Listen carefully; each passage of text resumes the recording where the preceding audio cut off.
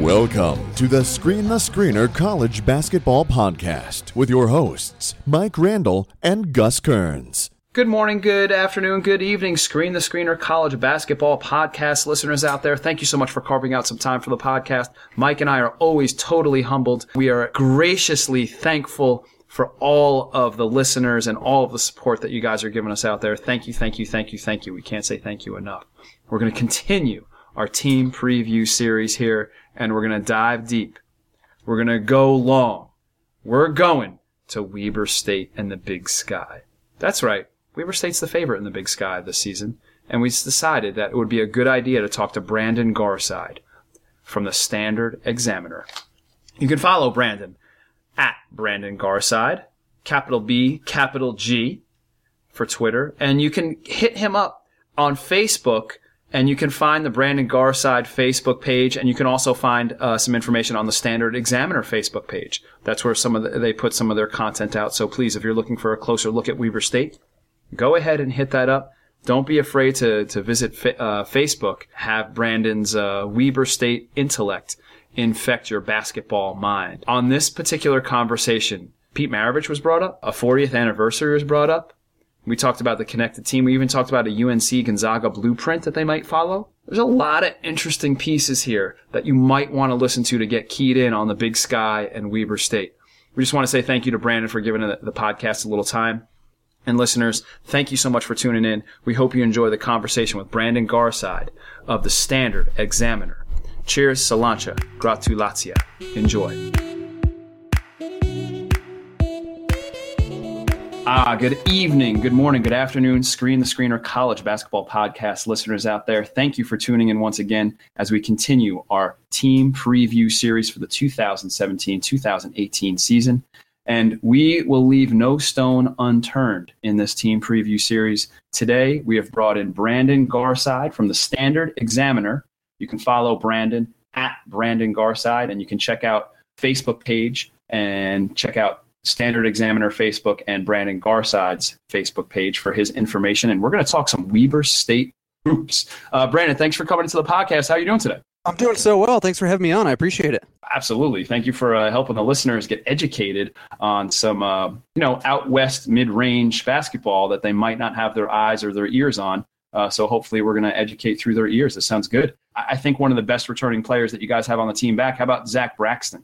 6'9" junior, averaged double figures in points, 6 boards, shot at 60% from the field, and he did it all in only like 23-ish minutes a game. Will Braxton see more minutes this season? Has his free throw stroke improved a little bit? And could Braxton actually average a double-double in the Big Sky? And do you think he's going to play along newcomer Brikat Chapman, and they're going to play those two big guys together, maybe copy the UNC or Gonzaga blueprint with playing two bigs together? Can you start off by talking about Braxton a little bit? Yeah, absolutely. Braxton's definitely, a big load to handle down low. He causes a lot of problems for defenses just because there's not a lot of that same size and skill in the Big Sky like he has. But the thing is, the reason why he didn't get a ton of playing minutes last year is because he got into foul trouble quite a bit. And so anytime he'd pick up the 2 quick fouls in the first, he'd, get pulled and, they'd have to wait until the second half to put him in. But yeah, he knows that. He knows that he knows that he needs to play smarter. So I think he'll do that. As far as his free throws, I'm not sure. Sometimes there's just nothing you can do about it, but we'll see. I'm sure that's something that he's also been working on as well. But yeah, he's going to be a force to be reckoned with. But you mentioned Brikat Chapman, and I think he is going to be probably the biggest playmaker for the Wildcats this season. They have a lot of different weapons on offense for sure. But Brikat Chapman transferred from the University of Utah. I forget how high he was. One of the highest ranked kids coming out of high school. I think he was the highest ranked kid coming out of the state of Utah, if I'm not mistaken. I might be wrong on that, but he was. They were really big on him in high school. Went to Utah, didn't really like it that much, so he decided to transfer, stay close to home. And he is a guy that will accompany Braxton and that will complement Braxton very well because he can really stretch the floor. He's got a big body, but he can handle the ball, and he's got a great touch as well, great shooter's touch. So he's a guy who can get it done in a lot of ways, and he's going to spread the floor for the Wildcats. And help his team get some open looks and keep that offense fluid. Sounds like he's a multi-dimensional player with a unique skill set with that size at 6'9".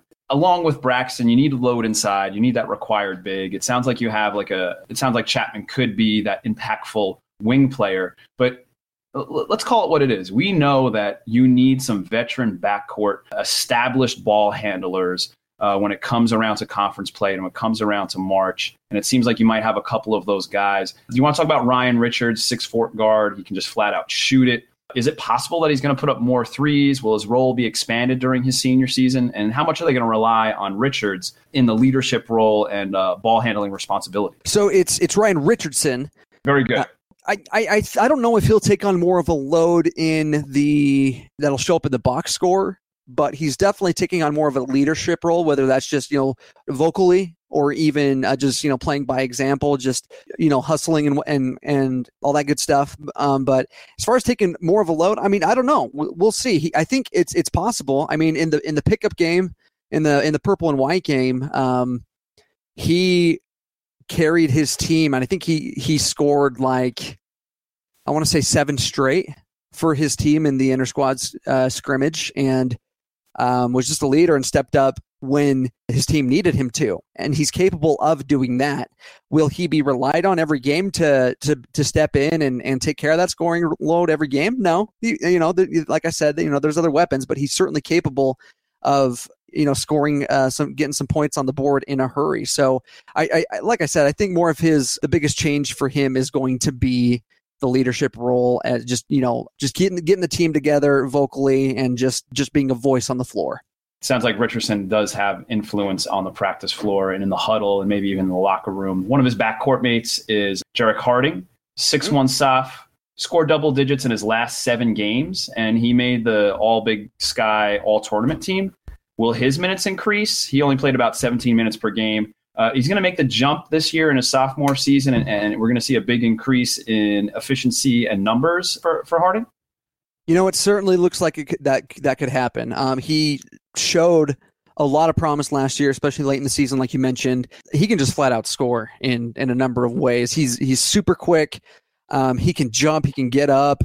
He crashes the glass on defense as well. And and he's going to see more time on the floor too, because Cody John, who was another guard, is going to be out the entire season. He's kind of working with some back issues right now, and he's done for the year. So that's luckily the depth at guard is pretty strong. They got a lot of promising young guys, but they are young, so there's that. But Jarek Harding is I think he's ready to start in that position. I think he's going to turn a lot of heads and really embrace that role. I mean, I think there's always a bit of a learning curve when more is asked of you. I think we'll see that early, but I think as the season goes on and as Jarek, gets his feet under him, that we're going to see a lot of the same, that we saw at the end of last year. And I do think that he'll, see an improvement and be one of the top contributors for the Wildcats. Yeah, it seems like he would be an unbelievable complement to Braxton inside, Chapman on the wing, Richardson. And then we don't want to forget about Dusty Baker. Is he going to shoot it over 50% from 3 this year? It's nice to have him back in the fold too. How does he fit into the rotation, and what do you see his impact coming back for Baker? Well, one thing I love about Baker, for sure, he's a lights out shooter, and that 50, asking if he could shoot over 50% again. Right. We'll see. I mean, because last year it wasn't like he was shooting a ton. He just was really, really good at picking his spots. He knew when to shoot and when not to, and obviously it showed at the box score. He was lights out. I think at one point he might have led the conference last year in 3-point percentage. If not, I'd be very surprised. But he was close, I'm sure. Yeah, absolutely. And not only is he a great shooter, but and I say this carefully, especially with fans here in Utah, but he has an almost Maravich-esque passing skill to him. He doesn't. Wow. I know. I got to be careful, but there's some times where he makes a pass and it just draws ooze out of the crowd, regardless of if the play is finished or not. And so he's capable of doing that. It doesn't happen often.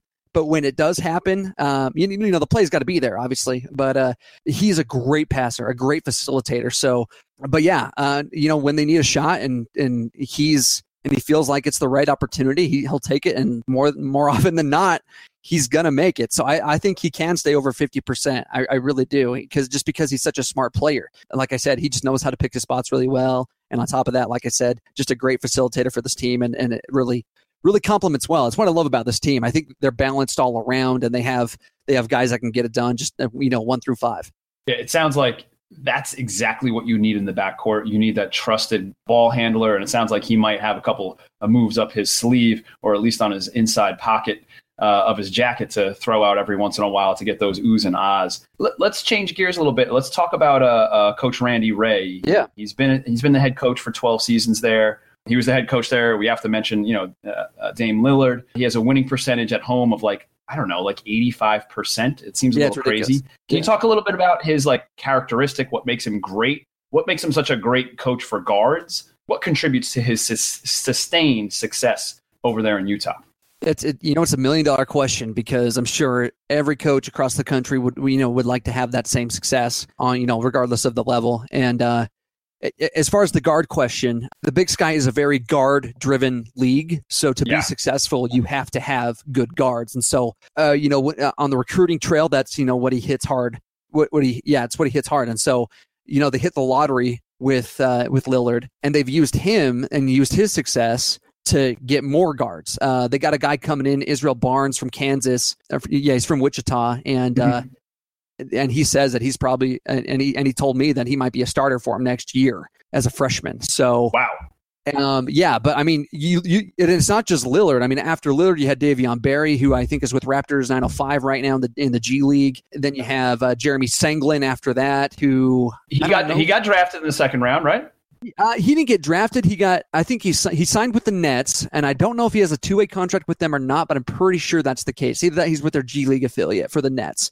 But that success translates to success on the recruiting trail. They say, hey, look at these players that we developed into NBA or close to NBA, caliber players. And then, I mean, obviously, you can make money overseas. I mean, Scott Bamforth is another guard, if you go back a few years, who's playing in Spain and just doing really well over in Spain, making money. And so they can recruit these guards that are talented guards and convince them, hey, I mean, I know we're not a big program compared to, these teams back east, but I mean, we can develop you into what you want to become. And this is where, guards come to be successesful, and Dame Lillard's a big testament to that. But as far as, I think the biggest thing about Randy is just his loyalty to Weber State. I mean, it was a couple of years ago. Was it 1 or 2 years ago? I don't know, but he signed an 8-year contract with Weber State.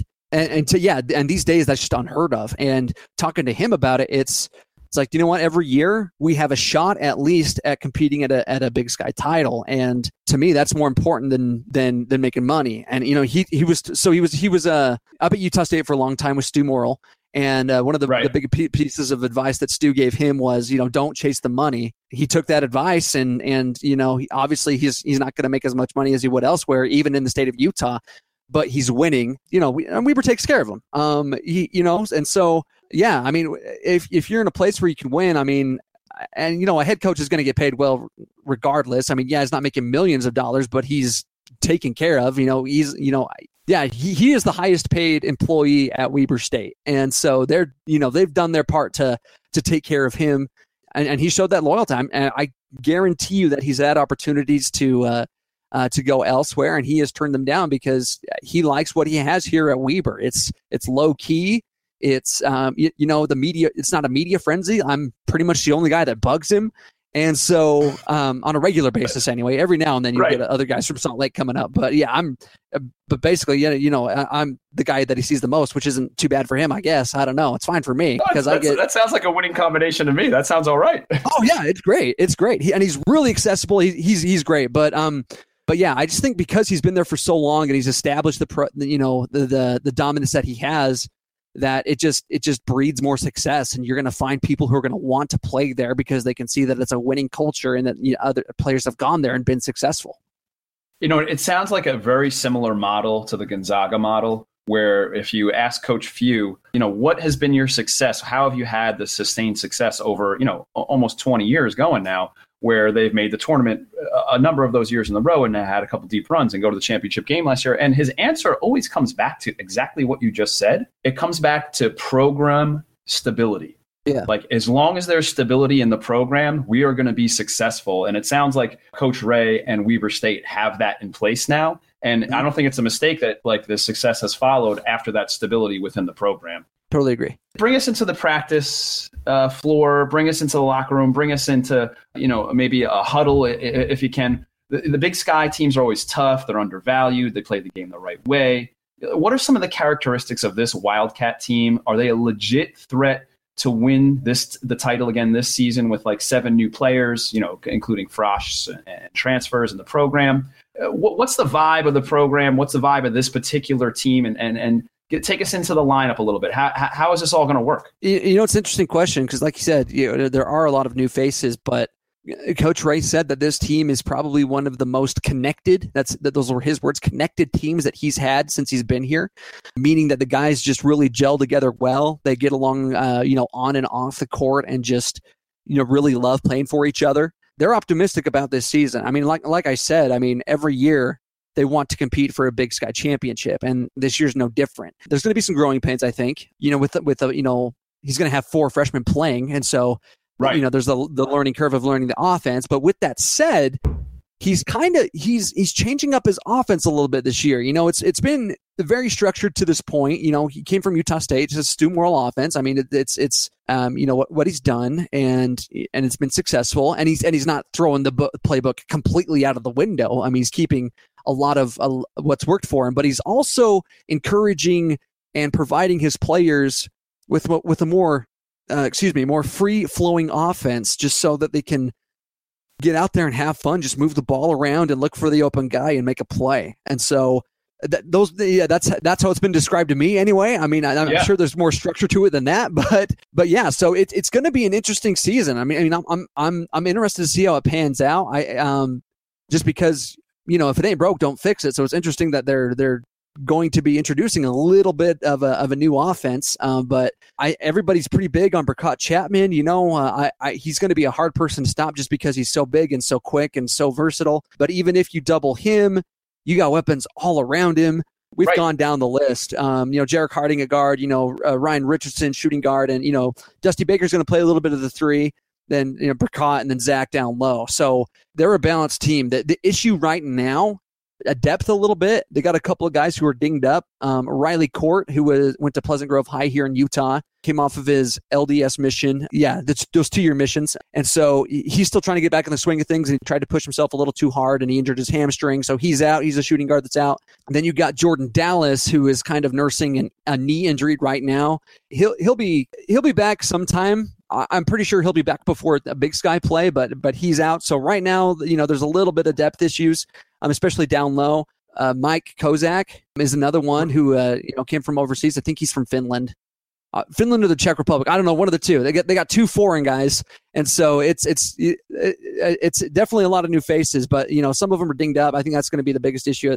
Towards the beginning is a down low specifically, because Mike Kozak plays the power. He's been playing a little bit of the 4 and the 5, and so having him out a little bit is going to be a little hard for the depth and everything. So you hate when you can go into a season and you have like you mentioned, this optimistic outlook, and they're thinking of challenging for another Big Sky title, and you feel like the lineup is in place, but then you have to deal with nursing all these injuries. That's the last thing you want to do as a coach or as a coaching staff, or even as a program and a team. You don't want to not have your full complement of weapons at hand at season start. That's got to be one of a huge bugaboo for all these coaches getting started with the season. Do me one more favor here, Brandon, if you can. How much purple is in D. Evans Arena for a home game for the Wildcats? Are people getting behind this team due to the recent success that they've had? How crazy is it in there? And give us a little thumbnail sketch of what a Weber State home game is like. Yeah, it's the best home advantage in the Big Sky, bar none. It's not even close. You look at the attendance numbers, it is not even close. And I think they've seen a steady increase as well, if I'm not mistaken. I don't have the numbers in front of me right now, but I'm pretty sure that it's been a pretty consistent on the rise. It's not the best home court advantage of the state of Utah, but right. With BYU, Utah State, but it's definitely, it gets loud in there, especially towards the end of the season when there's a little more to play for, and especially for the in-state games. I mean, you look at a Friday's game against Utah State, it's going to be loud, and a lot of people are going to be in there for that one. So it's a fun atmosphere, man. I mean, it's the best arena in the Big Sky. I mean, the D Event Center, it's such a classic place to play basketball. I mean, this is the 40th anniversary of it being built this year, and so that's another special aspect to it. So it's cool. It gets loud in there, and when it gets really loud, it's a lot of fun. The fans do show up. Weber State is very much a basketball school, although their football program is doing very well this year. They're doing all right. Yeah. So it's a basketball school, and it's a lot of fun to watch basketball inside the D Event Center when it gets in there. I mean, it doesn't sell out. I mean, it's a huge arena. It doesn't sell out very often, but people show up. And they're loud. Utah, I find, is very similar to New Mexico. Utah just loves their basketball. I mean, there is no getting around it. No matter what team you're going to back, they are very passionate about their hoops. Brandon, let's get you out of here on this one. You mentioned a couple of the games on the schedule. We've got a game against Utah State coming up right away. We have Iona. You got Fresno State with their uber talented backcourt. Speak a little bit about the Wildcats' early season schedule and the opportunities that are there for them. Are they going to take advantage of these? Are these winnable games? How do you see a couple of these games playing out for Weber State early on? Well, kind of what's been the trend for Weber State is prior to conference play, they're still trying to figure things out, and they're not firing in all cylinders. But then once they get into conference play, then they start playing really well. But hopefully with this new offense, that changes. So I think any game is going to be winnable. But I don't know with how many new faces there are, and trying to get these guys to learn a new offense. I think they, like they have in the past, they're still going to find themselves on the short end of close games, but they're going to show promise in those games. Right. We'll see. I mean, another big one on, I think it's the 19th of next month of December, Pepperdine's going to come to the D Event Center, and that'll be big for Weber State fans because Coach Ray's told me that he's had a hard time trying to get teams to come play him in Ogden, just because of the environment that I was talking about. But, they made a deal with Pepperdine, and, they played them last year and probably should have beat them on the road. But now they'll host them, in the middle of next month. And so it'll be a lot of fun. There's definitely a lot of opportunities to make some noise early. And I think the opportunities will be there, and they'll be capable of making them. But I would not be surprised if they do find themselves on the short end of a couple of those games, just because, like I said, you got a lot of new guys trying to learn new offense. And so there's going to be some growing pains there.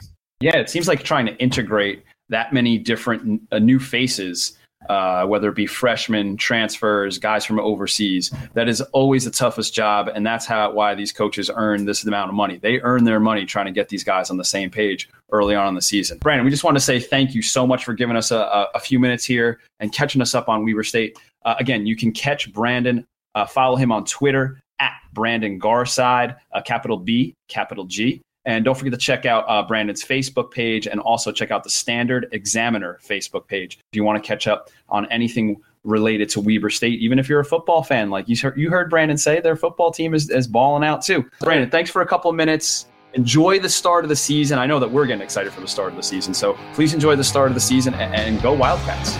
All right, thank you guys. Appreciate it.